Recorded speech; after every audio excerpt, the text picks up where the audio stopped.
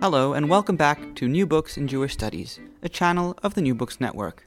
I'm your host, Moses Lappin, and today I'm joined by Professor Stephen J. Zipperstein to discuss his new book, Pogrom, Kishinev and the Tilt of History, published by Live Right W. W. Norton in 2018. Professor Zipperstein is the Daniel E. Koshland Professor in Jewish Culture and History at Stanford University. Pogrom, Kishinev and the Tilt of History is a work that challenges its readers to think differently, to explore the consequences of a single event just 3 days long, not only for its actors, both victims and perpetrators, but its legacy as well. Memorialized by poets and authors, documented in painstaking detail by journalists, demographers, and historians, accurately or not, Kishinev came to be symbolic of Jewish life in the Russian Empire, a symbol that would have great effect over the course of the 20th century. In bringing together materials found in archives across the world in many languages to complement popular accounts of the event, Professor Zipperstein gives us a new lens with which to see the pogrom and its consequences more clearly.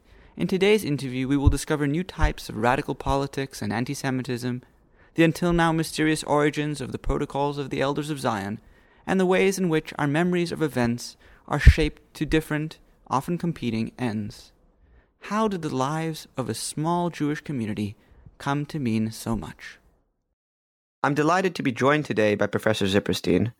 Welcome to the New Books Network. Thank you. It's a pleasure to speak with you. Let's begin with the context in which the book features and the context of the Kishinev pogrom. And that's the sort of first section of the book. Can you give us a sense of the city of Kishinev and what Jewish life was like in general in this period? The city itself actually at the moment that the pogrom breaks out in the spring of 1903 is one of the largest cities in the Russian Empire. But though large, it's not all that much is known about it. It's rather remote. It's in a far southwest corner of the empire, an area with rather poor roads and rather awful rail transport. The Russian government, it seems, it doesn't improve the access to the area because of fear of Romanian invasion. The border of Romania is just a few dozen miles to the west of the capital city of Bessarabia, the area that Kishinev is located in and is the provincial capital. So on the one hand, it's a very large city and it's grown very quickly in the few decades before the pogrom. And it's an area that is both extremely poor but has exceptionally rich land. And a Jewish community that's fairly new to the area. Jews have been living in this region for hundreds of years, but the Jewish community of Kishinev and the other cities in the region have grown dramatically in the decades before the pogrom, and it's an area known for its agricultural goods, for its hides, for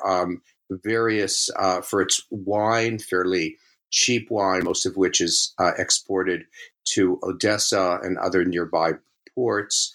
Odessa is about 100 miles to the east, and very much dominates the region, the region's commercial life.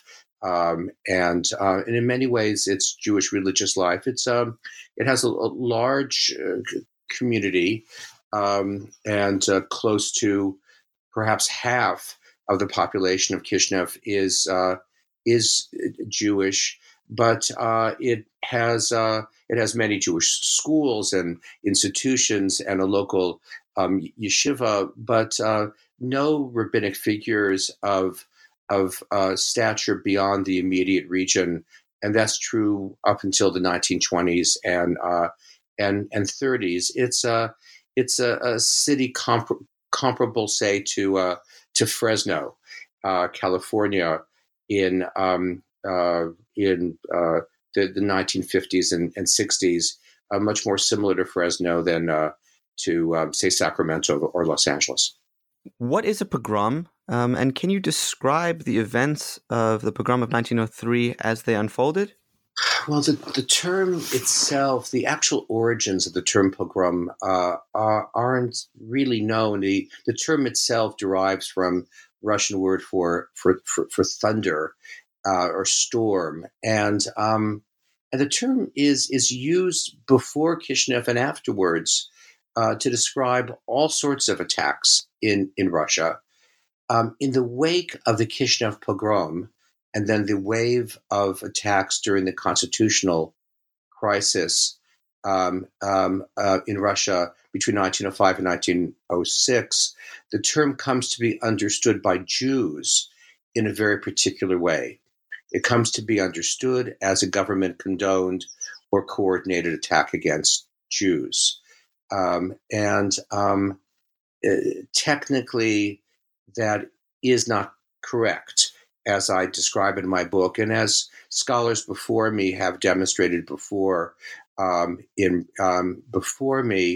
the fact that it's believed by Jews, deeply believed by Jews and others, that the government coordinates such attacks, and that it coordinated the Kishinev pogrom, and in the case of Kishinev, that there was actual proof that the government coordinated the pogrom in the form of a document signed by the Minister of Interior. That has a great impact on Jews, on Jewish attitudes toward Russia, on Jewish attitudes toward conservatism, on the opening up of Jewish immigration to the United States at a time when the immigration of Chinese, for example, is profoundly restricted. And pogrom, as I see it, came to mean for Russian Jews the outer limits of the unbearable conditions of Jews in Russia. So even if you haven't personally experienced a pogrom, it's always possible that you might. And pogroms come to be seen as the ultimate proof of the unlivability of Romanov Russia, the need to either leave it or transform it radically. Why is this pogrom such a point of fascination in history, both Jewish and general history, but particularly in the memory of modern Jews? What is it about it that stands out as different or as unique? It's certainly not the first outbreak of violence in Jewish history, or even for Russian Jews. And perhaps most importantly, and this is a central theme that runs throughout your book, is the ways in which it engaged an international community. What was it about it that engaged, that held the attention of Jews and non-Jews outside of the Pale? Yeah, much of my book is devoted to the pogrom's imprint and the way in which why it becomes what it eventually becomes for Jews and for others, as I try to demonstrate. The part of the reason has to do just with chance and contingency. The location of Kishinev, very close to the Romanian border, which is the most porous of all the borders in the Russian Empire, the easiest border to smuggle news out from. And probably for this reason, the Zionist movement establishes its so-called correspondence bureau in Kishinev, headed by a very enterprising activist, a doctor named Jacob Bernstein Kogan, who was established by 1903 very close connections with newspapers throughout the world. He's no longer at the helm of this bureau in 1903, but the connections exist. And because of the porousness of the border, because of the connections of Bernstein Kogan, news about the pogrom spreads with alacrity. And we know how that happens. We have access to telegrams received by newspapers around the world sent by Bernstein Kogan. And it's a moment where newspapers, and especially the very enterprising and rather sensationalist Hearst press, the press owned by William Randolph Hearst, is keenly interested in Jews. Hearst is considering a run for the Democratic ticket for the governorship of New York. He's even considering a presidential run. He's courting Jews. Jews are now numerous in New York, and in particular in Chicago and elsewhere. And the Kishinev pogrom fascinates him from the outset. He devotes large sums of money for Jewish relief, and then sends this ace reporter, a well-known Irish revolutionary, Michael Davitt, to Kishinev to report on the aftermath of the pogrom. His articles are widely read. The book based on the articles becomes the first best-selling book in any Western language on the condition of Jews in Russia. And that book is devoted to the Kishinev pogrom. The pogrom, I think, also garners an enormous attention because it's the first significant attack against Jews in the new century, a new century that ostensibly will be a more benign century than the previous one. And so its impact is all the greater. Newspapers are beginning to use photographs, and the Kishinev pogrom is the first anti-Jewish event of its kind with pictorial evidence. And I think another reason, oddly enough, has to do with the relatively small number of Jews who were killed in the Kishinev pogrom. It's a very violent attack, as I describe it in my book. But you're right, by no means the largest attack against Jews in that region. Pogroms are by no means as prevalent in the region as Jews have tended to recall in the past. The previous wave is between 1881 and 1882, with no Jews killed during those attacks. But in Kishinev, the 45 Jews who were killed, another 4 die of wounds incurred during the pogrom shortly afterwards. The 45 Jews who were killed can all be lined up in a photograph. You could see all of them. And in some ways, that creates a kind of pictorial power that is in its way far greater than, say, the killing of 500 or 600 Jews on the streets in Odessa in fall of 1905. And so I think that, and the final reason I'd mention is that the pogrom occurs during a period of unusual coherence for a full range of Jewish political movements, Zionists, Jewish socialists, and others. They're at their height just at that moment. And despite all of their differences, all agree that the Kishinev pogrom is an event of absolutely shattering importance. And so, and then all integrate the event into their institutional history. Zionism eventually comes to see the Kishinev pogrom as the precursor to the creation of the Haganah and the Israeli army. And then, and we could talk about this later if you like, the pogrom has a comparable impact, astonishingly enough, on a full array of other figures and institutions, including some of the most influential anti-Semitic endeavors of the 20th century. Over the course of the interview, I hope we come back to unpack your answer and the number of themes that you raised. Something there that you spoke at the end of your last answer was about sort of the stakes of the Kishinev pogrom, or the stakes of the legacy of the pogrom. So I was wondering if you can reflect a little bit on this. What was at stake?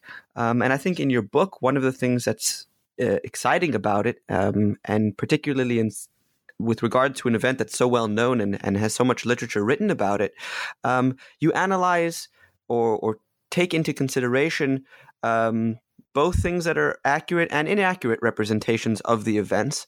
And your book is by no means limited to looking for causes or things like that.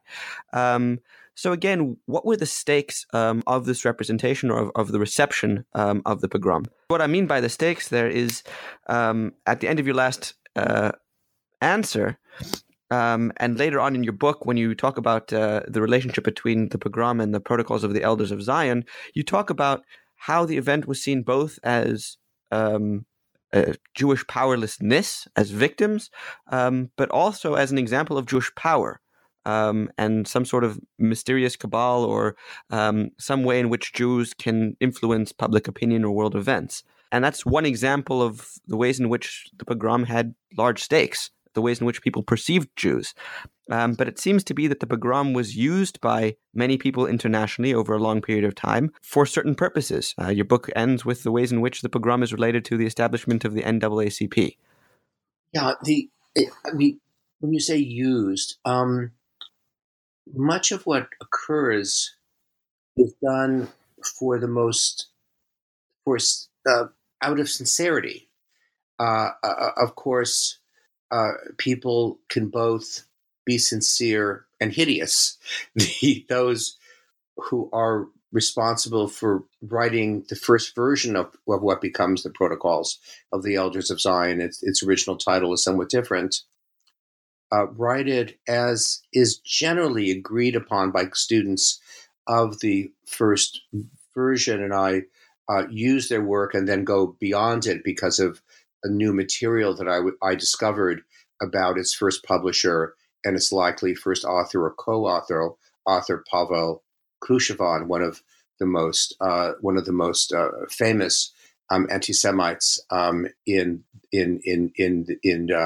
late imperial Russia.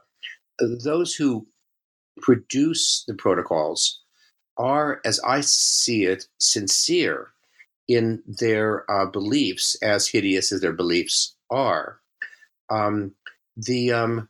What came to interest me a great deal about all that tumbled from the Kishinev pogrom is the creation of a very thick mythology that, in turn, has a history of its own, and so even if there is not a direct relationship, and as I see it, there is often not a direct relationship between the actual facts of the pogrom and how the pogrom ends up being seen through various eyes.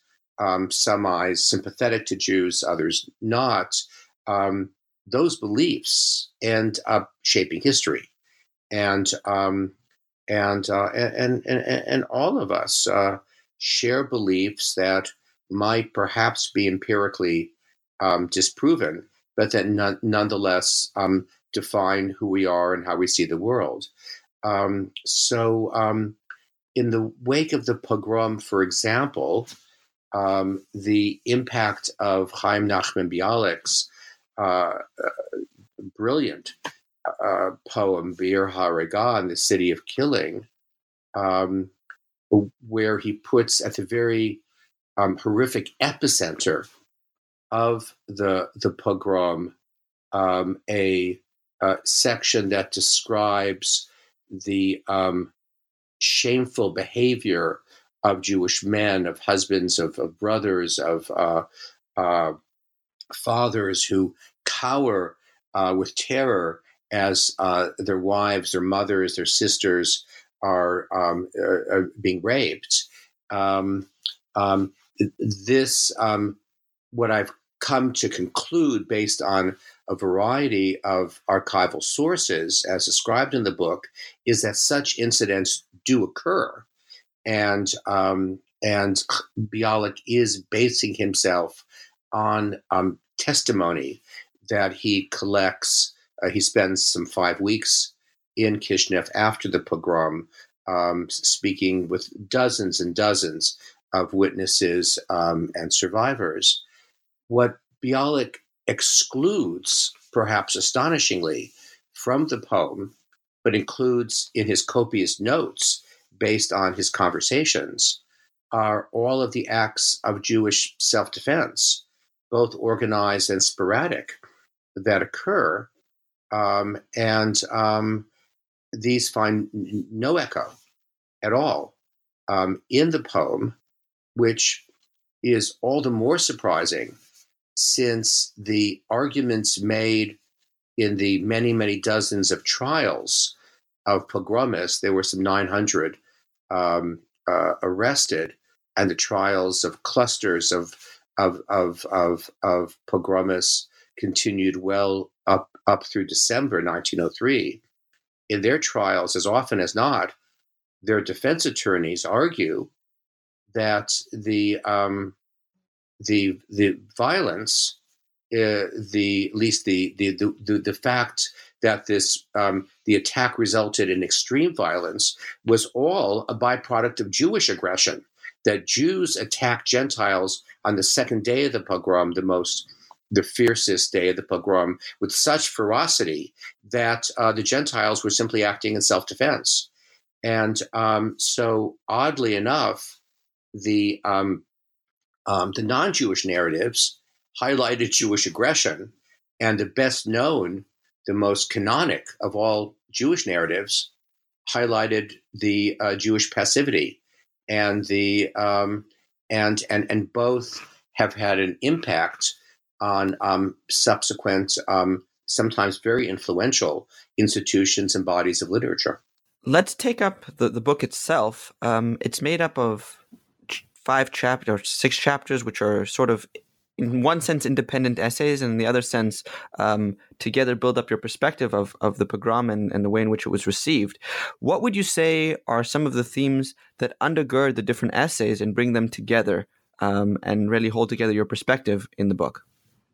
The book is structured in such a way where the very first chapter makes a case as to the pervasiveness of the term pogrom as an explanatory term that basically encapsulates how so many Jews and others have come to see the Russian Jewish past, and perhaps the Jewish past as a whole. And I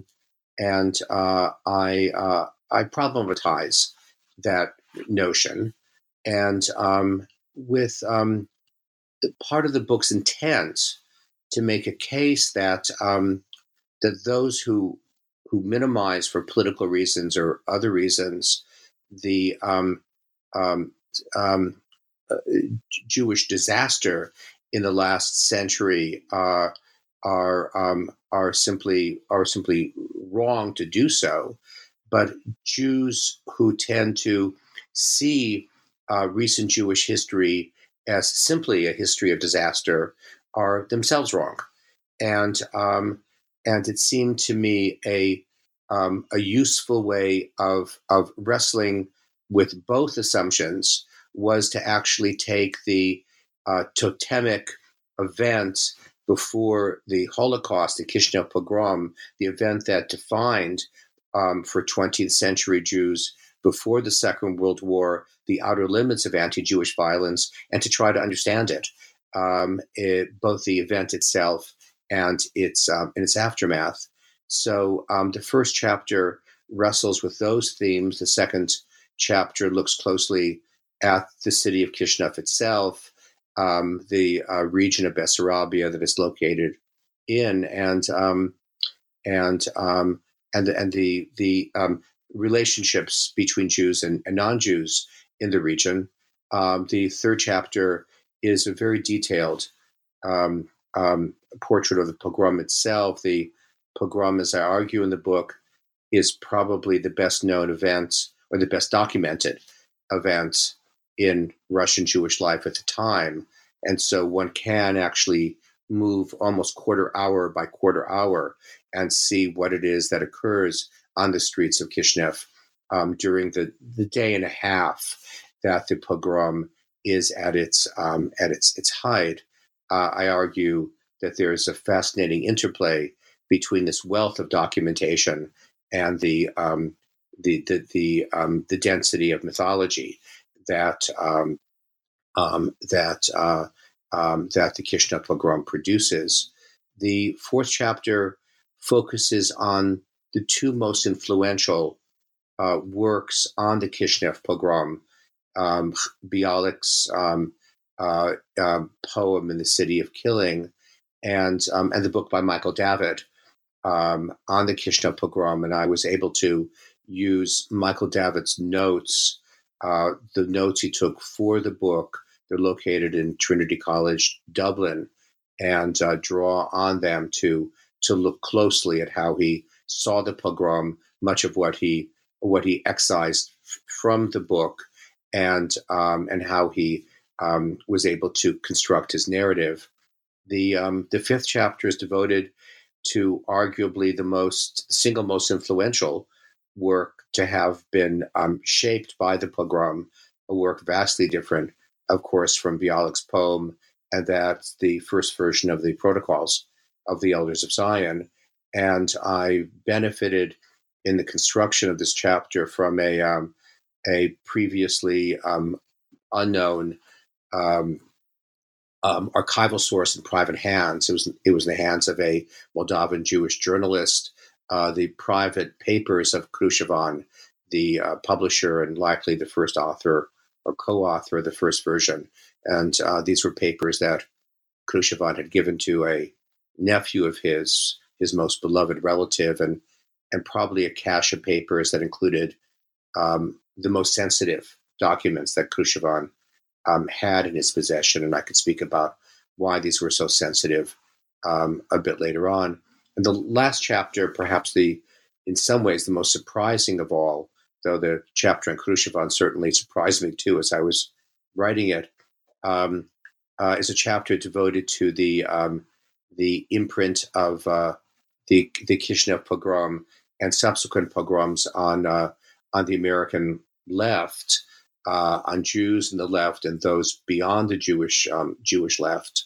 And what I came to understand was that the explosion of attention in the United States, in particular,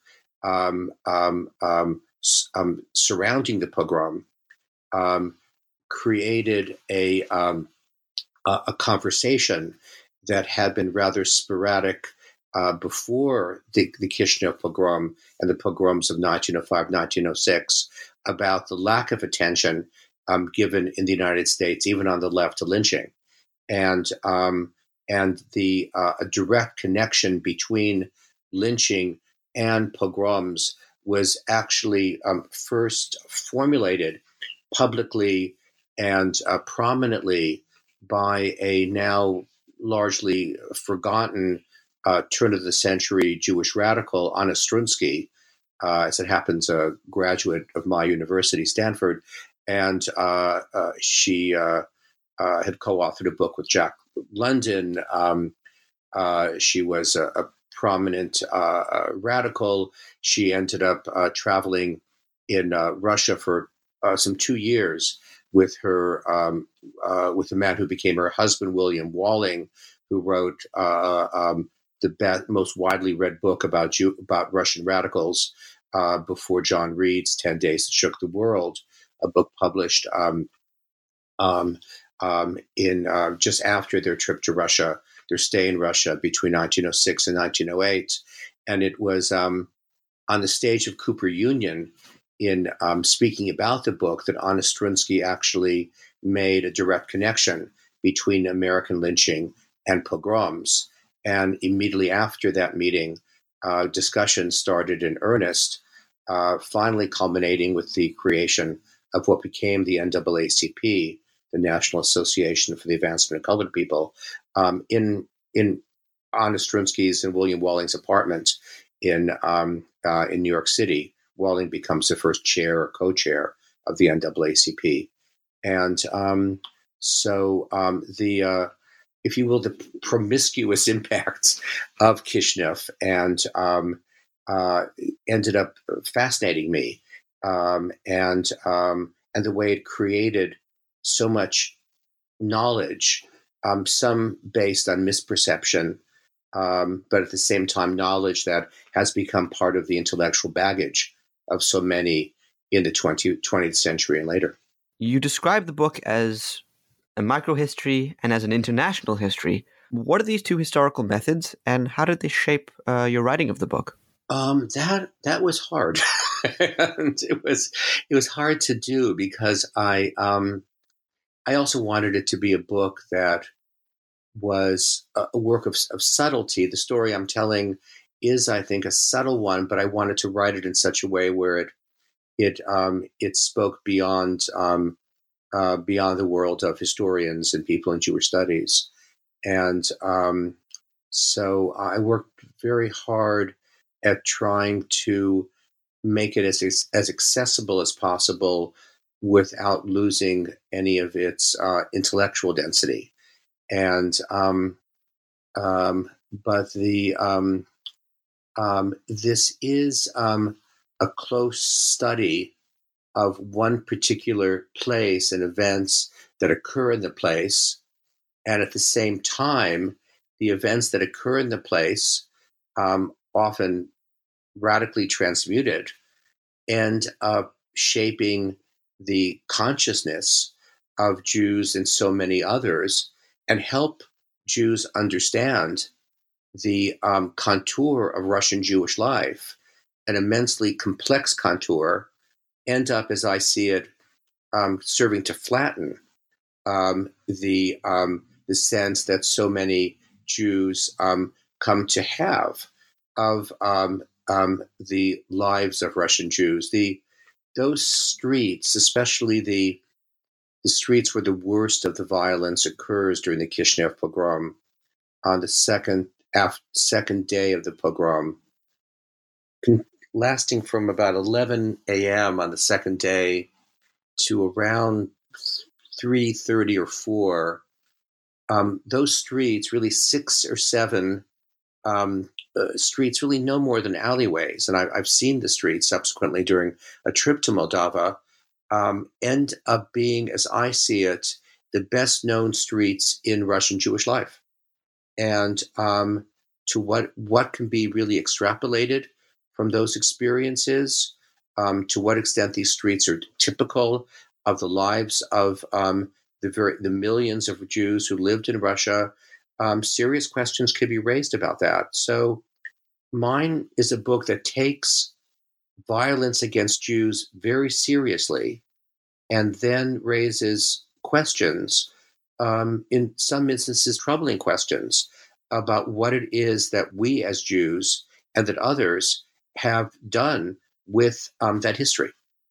And among the questions that research on the book raised for me, and I'm someone who sees the world through a left liberal prism, are questions about the depth of my own distrust of political conservatism, a distrust which was deepened by the belief that results from the Kishinev pogrom, that arch-conservative governments like those of Imperial Russia actually plan attacks against Jews like that of Kishinev, where people go beat and kill and rape Jews. And that belief, at least in the case of Kishinev, was based on a forgery. The so-called Plevin letter that ostensibly was signed by the Minister of Interior, who hated Jews, as did most Russian officials at the time, but did not foment attacks on the streets of the cities of the Russian Empire. And so I finished the book, I admit, with a greater degree of modesty with regard to my own assumptions about the interplay between rationality and belief in my own belief system. And it's for this reason that I actually begin the book with the quote of the art historian Abby Warburg, that where the very first words of the book are and let me get this right in turn, where she says God is in the details. And as an historian, that's where I look for causality. That's where I look for meaning.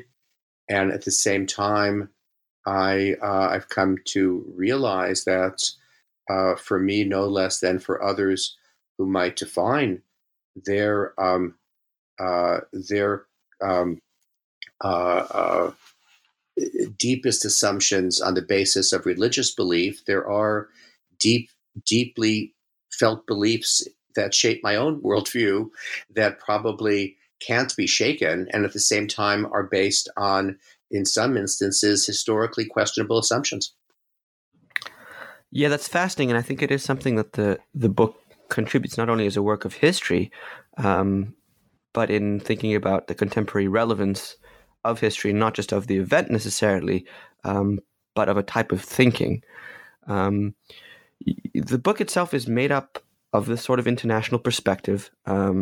As you mentioned, you found this archive in Ireland, and it's certainly Russia and America, and across Europe. So I was wondering if you can reflect a little bit for us the process of writing and researching the book. What was it like? How did you bring together all these various archival sources, as well as the other types of sources you use? You use literary sources, as you mentioned, by the poem Chaim Nachman Bialik, but also journalistic sources. So what was the process of researching the book like, and how did it come together for you?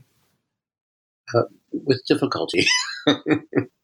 I wasn't sure at first how it would come together, and I worked a great deal on the book's rhythm, if you will, and in some instances, some of the more important insights were the result of discoveries made rather late in the book's writing. My discovery of this archival cache of Krushevon's papers, where I found that Krushevon, who today is seen as one of the most influential pioneers of what's called, in the southern regions, at least, of the former Soviet Union, Christian socialism, which combines a antagonism toward capitalism, a embrace of integral nationalism, anti-Semitism, homophobia. I found that Krushevon, among the papers that I discovered, was an adolescent diary of his, where he speaks very vividly of his a sexual relationship he's then involved in with a Cossack, a declaration that he wishes he was born a lady, and a host of other revelations that were probably much of the reason why he handed this material to a very trusted and beloved relative when he was dying of cancer. He died at the age of 49. Also, I mean, a great surprise to me, because Krushevon was seen in the wake of the Kishinev pogrom, and for various reasons, by Jews in Russia and elsewhere, as one of the most powerful anti-Semites in the world at the time. Krushevon was in such debt that his furniture is assessed by a series of bailiffs. I know the kind of wood that his desk was made of, his bookshelves are made of. I know I have a list of all of his furniture in his Petersburg apartment. He moves from Kishinev to Petersburg soon before the pogrom. And it turns out, and I only have one source for this, but a rather substantial source. His mother dies very young, and he's deeply affected by this and mourns her throughout his life. His stepmother is, it seems, a Jew. I imagine a Jew who converted. He's raised in Soroki, which is 60% Jewish, a town filled with Yiddish signs in front of stores, and this I didn't discover in the archive, but I discovered separately. His sister, his stepsister, the daughter of his stepmother, runs off with a Jew, to the United States.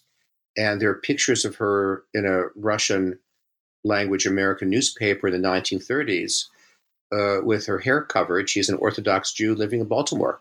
And for a while, her husband worked as a shamus in a synagogue in New York. This you can't make up. I realized when I discovered this that had I been writing a novel and delivered this to a fiction editor at my press, I published the book with Norton, they would say, no, this is impossible. This isn't how life is. And yet here it is. To some extent, the structure of the book resulted from these surprising finds.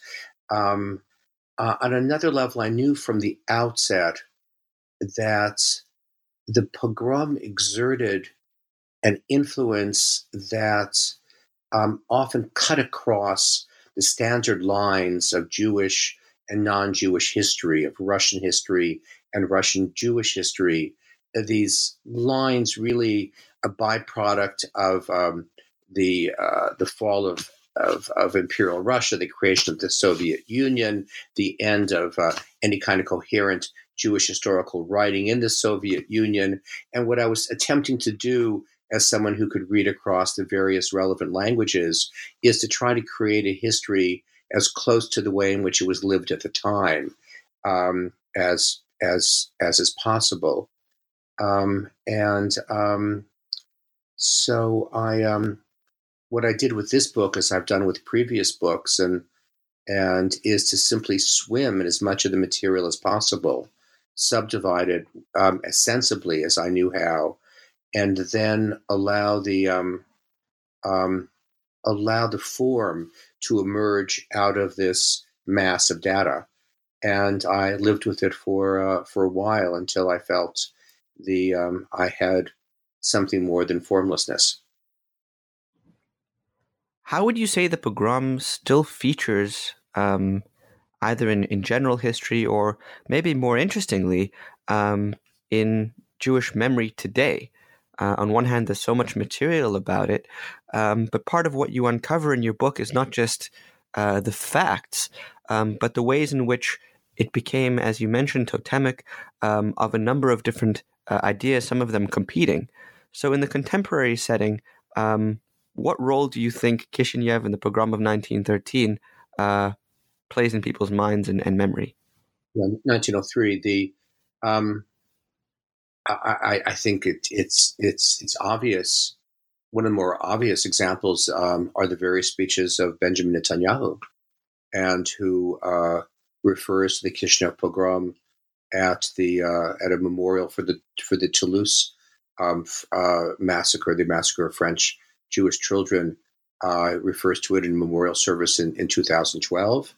He references the pogrom, or at least one of Bialik's poems about the pogrom, after the killing of the three yeshiva teenagers in the West Bank, that precipitates the last Gaza war. Part of this has to do with, I suppose, the existence of Bialik's Kishinev poetry in the school curriculum that Netanyahu might have experienced as a child. I can't recall whether he was raised in the United States or in Israel, but he would have had access to it. But and his he cherry picks from Bialik's poetry. He rarely recites lines that speak about the insidiousness of vengeance, but I think the notion embedded in Bialik's poetry that one of the worst traits of the Jewish past was the absence of aggression, and consequently, at least as Netanyahu would read it, one of the crucial facets of the contemporary Jewish consciousness is aggression. I think is a prime example of the way in which the poem ends up remaining front and center in the consciousness of very influential Jews today. And the fact that the Protocols really remains the one truly resonant anti-Semitic work, of all the huge body of anti-Semitica produced in modernity, is, I think, a vivid example of the way in which the pogrom continues to resonate. It resonates profoundly in the consciousness of the Russian right, or even in a figure who draws from this arsenal and who isn't necessarily a part of the Russian right, Alexander Solzhenitsyn, in his late life book on Jews and Russians. He devotes nearly an entire chapter to the Kishinev pogrom. And he argues in that chapter that the Kishinev pogrom's most insidious impact is its impact on Russians, not Jews. And he argues that the worldwide condemnation of Russia in the wake of the pogrom, the widespread belief that the Russian government was responsible, weakened the allegiance of Russian liberals toward the Romanov regime in Russia, weakened the commitment of governments elsewhere, and he draws a direct line from the Kishinev pogrom to the Bolshevik Revolution. And so in non-Jewish circles, and circles inimical to Jews, and circles that speak for Jews, the Kishinev pogrom remains alive.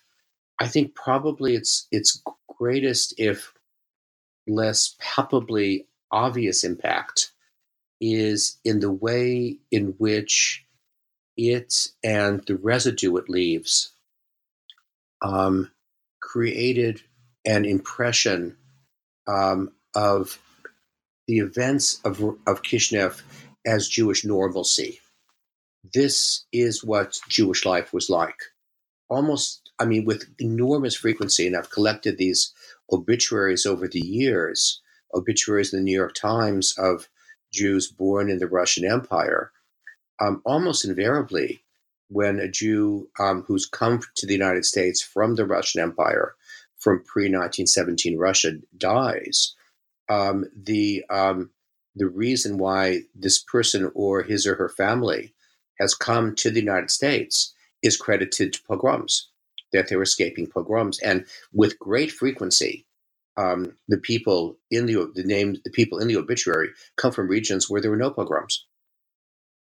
So the conflation of the Jewish past with pogrom is so pervasive. And it seems to me that was not created alone, but consolidated inordinately by the Kishinev pogrom. Thank you so much for coming on to the program. It was wonderful to get a chance to talk to you about your book, which I certainly found fascinating as I was reading it, and I'm sure many of the listeners will. We've been here today with Professor Stephen J. Zipperstein on the Jewish Studies channel of the New Books Network, talking about his new book, Pogrom, Kishinev and the Tilt of History, published by Liverlight Norton Press in 2018.